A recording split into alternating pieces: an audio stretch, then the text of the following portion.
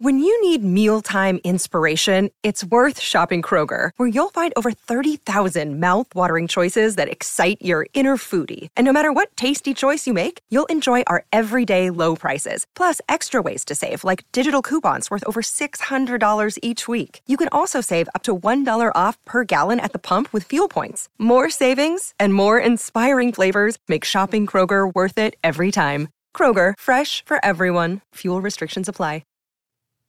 Chapter 6. The Grecian Archipelago. The next day, the 12th of February, at the dawn of day, the Nautilus rose to the surface. I hastened on to the platform.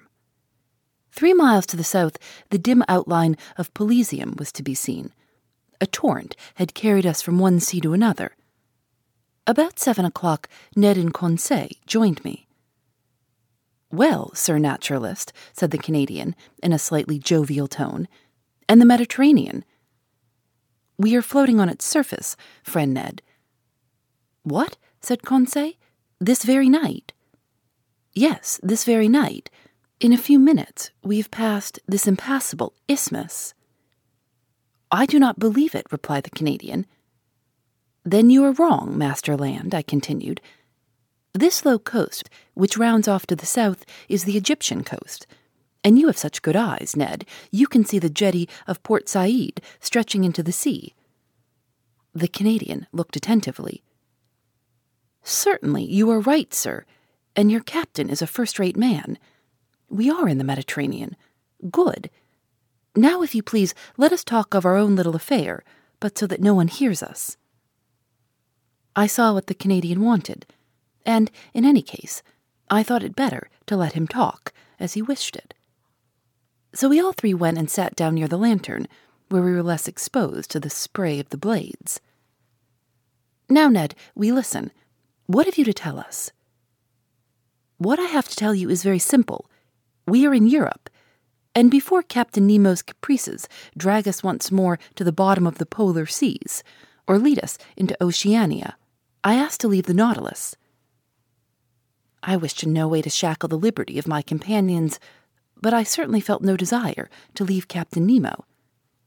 Thanks to him, and thanks to his apparatus, I was each day nearer the completion of my submarine studies, and I was rewriting my book of submarine depths in its very element. Should I ever again have such an opportunity of observing the wonders of the ocean? No, certainly not.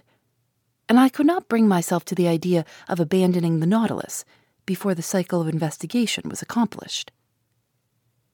"Friend Ned, answer me frankly. Are you tired of being on board? Are you sorry that destiny has thrown us into Captain Nemo's hands?" The Canadian remained some moments without answering. Then, crossing his arms, he said, "Frankly, I do not regret this journey under the seas. I shall be glad to have made it. But now that it is made, let us have done with it. That is my idea." "It will come to an end, Ned." "Where and when?" "Where, I do not know. When, I cannot say.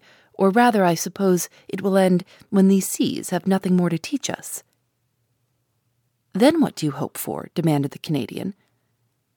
"That circumstances may occur as well 6 months hence as now, by which we may and ought to profit." "Oh," said Ned Land, "and where shall we be in 6 months, if you please, Sir Naturalist?" "Perhaps in China. You know the Nautilus is a rapid traveler.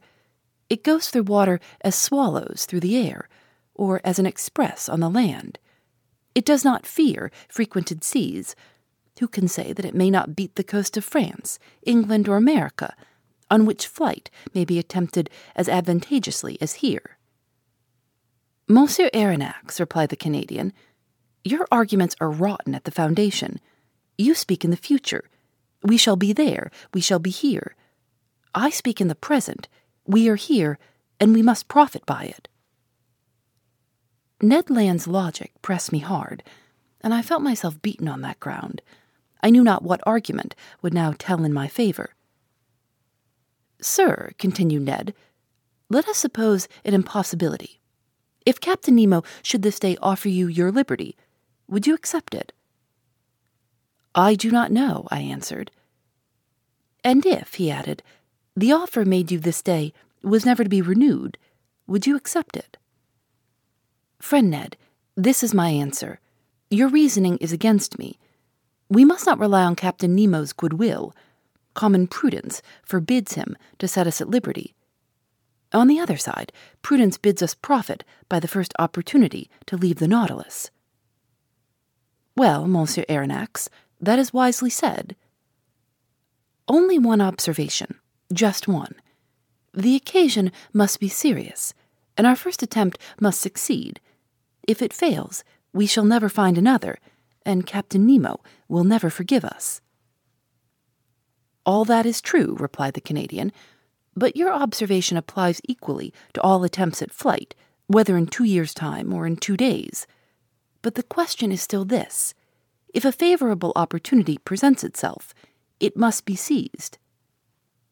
Agreed. And now, Ned, will you tell me what you mean by a favorable opportunity?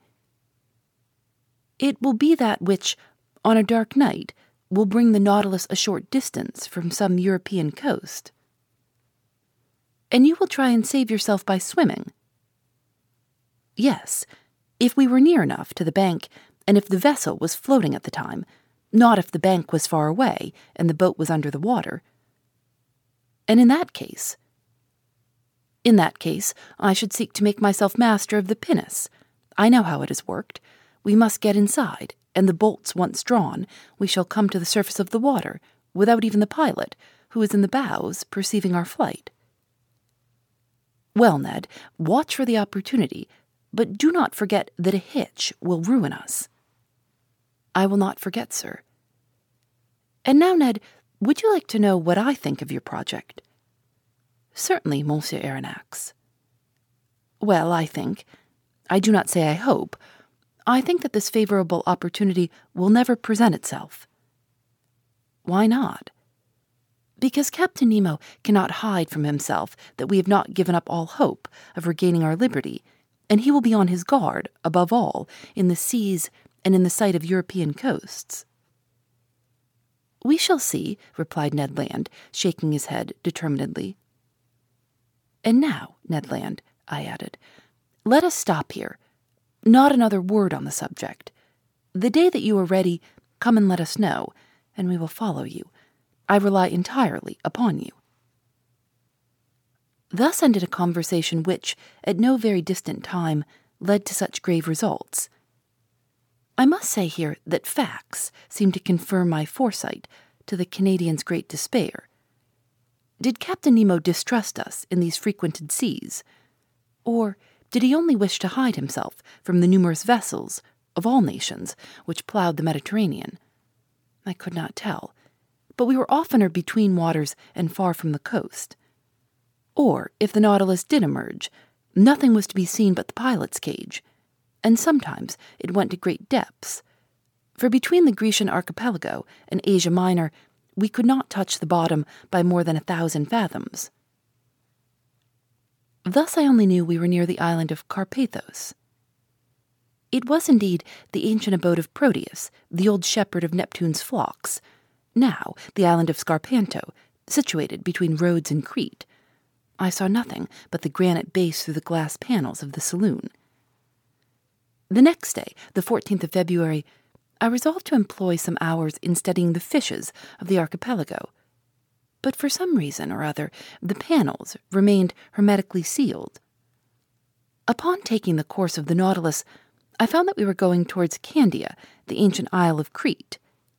At the time I embarked on the Abraham Lincoln, the whole of this island had risen in insurrection against the despotism of the Turks. But how the insurgents had fared since that time, I was absolutely ignorant. And it was not Captain Nemo, deprived of all land communications, who could tell me. I made no allusion to this event when that night I found myself alone with him in the saloon. Besides, he seemed to be taciturn and preoccupied. Then, contrary to his custom, he ordered both panels to be opened, and going from one to the other, observed the mass of waters attentively. To what end, I could not guess. So on my side, I employed my time in studying the fish, passing before my eyes. In the midst of the waters, a man appeared, a diver, carrying at his belt a leathern purse. It was not a body abandoned to the waves. It was a living man, swimming with a strong hand, disappearing occasionally to take breath at the surface. I turned towards Captain Nemo and in an agitated voice exclaimed, "A man shipwrecked! He must be saved at any price!" The captain did not answer me, but came and leaned against the panel. The man had approached, and with his face flattened against the glass, was looking at us. To my great amazement, Captain Nemo signed to him. The diver answered with his hand, mounted immediately to the surface of the water, and did not appear again. "Do not be uncomfortable," said Captain Nemo. "It is Nicholas of Cape Matapan, surnamed Pesca, a bold diver. Water is his element, and he lives more in it than on land, going continually from one island to another, even as far as Crete." "You know him, Captain?" "Why not, Monsieur Aronnax?" Saying which, Captain Nemo went towards a piece of furniture standing near the left panel of the saloon. Near this piece of furniture I saw a chest bound with iron, on the cover of which was a copper plate, bearing the cipher of the Nautilus with its device. At that moment the captain, without noticing my presence, opened the piece of furniture, a sort of strong box, which held a great many ingots. They were ingots of gold. From whence came this precious metal, which represented an enormous sum? Where did the captain gather this gold from, and what was he going to do with it? I did not say one word. I looked. Captain Nemo took the ingots one by one, and arranged them methodically in the chest, which he filled entirely. I estimated the contents at more than 4,000 pounds, weight of gold, that is to say, nearly 200,000. The chest was securely fastened, and the captain wrote an address on the lid, in characters which must have belonged to modern Greece. This done, Captain Nemo pressed a knob, the wire of which communicated with the quarters of the crew. 4 men appeared, and not without some trouble, pushed the chest out of the saloon. Then I heard them hoisting it up the iron staircase by means of pulleys. At that moment Captain Nemo turned to me. "And you were saying, sir," said he. "I was saying nothing, Captain." "Then, sir, if you will allow me, I wish you good night." Whereupon he turned and left the saloon. I returned to my room much troubled, as one may believe. I vainly tried to sleep. I sought the connecting link between the apparition of the diver and the chest filled with gold. Soon, I felt by certain movements of pitching and tossing that the Nautilus was leaving the depths and returning to the surface. Then I heard steps upon the platform, and I knew they were unfastening the pinnace and launching it upon the waves. For one instant it struck the side of the Nautilus. Then all noise ceased. 2 hours after, the same noise, the same going and coming, was renewed. The boat was hoisted on board, replaced in its socket, and the Nautilus again plunged under the waves. So these millions had been transported to their address. To what point of the continent? Who was Captain Nemo's correspondent? The next day I related to Conseil and the Canadian the events of the night, which had excited my curiosity to the highest degree. My companions were not less surprised than myself. "But where does he take his millions to?" asked Ned Land. To that there was no possible answer. I returned to the saloon after having breakfast and set to work. Till 5 o'clock in the evening I employed myself in arranging my notes. At that moment, ought I to attribute it to some peculiar idiosyncrasy, I felt so great a heat that I was obliged to take off my coat.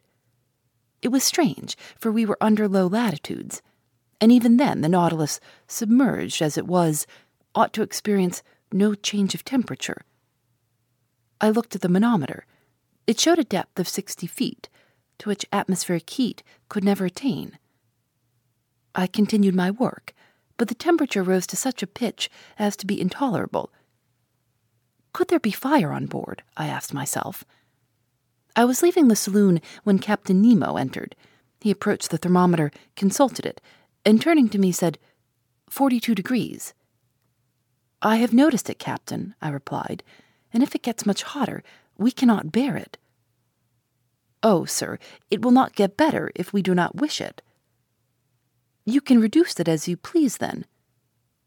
No, but I can go farther from the stove which produces it. It is outward, then? Certainly, we are floating in a current of boiling water. Is it possible? I exclaimed. Look. The panels opened, and I saw the sea entirely white all around. A smoke was curling amid the waves, which boiled like water in a copper.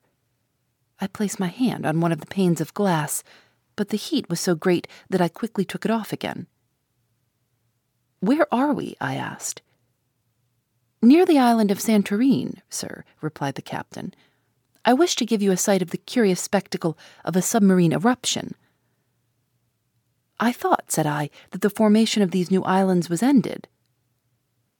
Nothing is ever ended in the volcanic parts of the sea, replied Captain Nemo, and the globe is always being worked by subterranean fires. Already, in the 19th year of our era, a new island, Thea, the Divine, appeared in the very place where these islets have recently been formed. Then they sank under the waves to rise again in the year 69, when they again subsided. Since that time to our days, the Plutonian work has been suspended. But on the 3rd of February, 1866, a new island, which they named George Island, emerged from the midst of the vapor near Nea Kamenni, and settled again the 6th of the same month. 7 days after, the 13th of February, the island of Afrasa appeared, leaving between Nea Kamenni and itself a canal 10 yards broad. I was in these seas when the phenomenon occurred, and I was able, therefore, to observe all the different phases. The island of Afrasa, of round form, measured 300 feet in diameter and 30 in height. It was composed of black lava, mixed with fragments of felspar. And lastly, on the 10th of March, a smaller island, called Reka, showed itself near Nea Kamenni, and since then these three have joined together, forming but one and the same island. And the canal in which we are at this moment, I asked. Here it is, replied Captain Nemo, showing me a map of the archipelago. You see, I have marked the new islands. I returned to the glass. The Nautilus was no longer moving. The heat was becoming unbearable. The sea, which till now had been white, was red, owing to the presence of salts of iron. In spite of the ships being hermetically sealed, an insupportable smell of sulfur filled the saloon, and the brilliancy of the electricity was entirely extinguished by bright scarlet flames. I was in a bath. I was choking. I was broiled. We can remain no longer in this boiling water, said I to the captain. It would not be prudent, replied the impassive Captain Nemo. An order was given. The Nautilus tacked about and left the furnace it could not brave with impunity. A quarter of an hour after, we were breathing fresh air on the surface. The thought then struck me that if Ned Land had chosen this part of the sea for our flight, we should never have come alive out of this sea of fire. The next day, the 16th of February, we left the basin which, between Rhodes and Alexandria, is reckoned about 1,500 fathoms in depth, and the Nautilus, passing some distance, quitted the Grecian archipelago after having doubled Cape Matapan. Phoebe Reads a Mystery is recorded in the studios of North Carolina Public Radio, WUNC.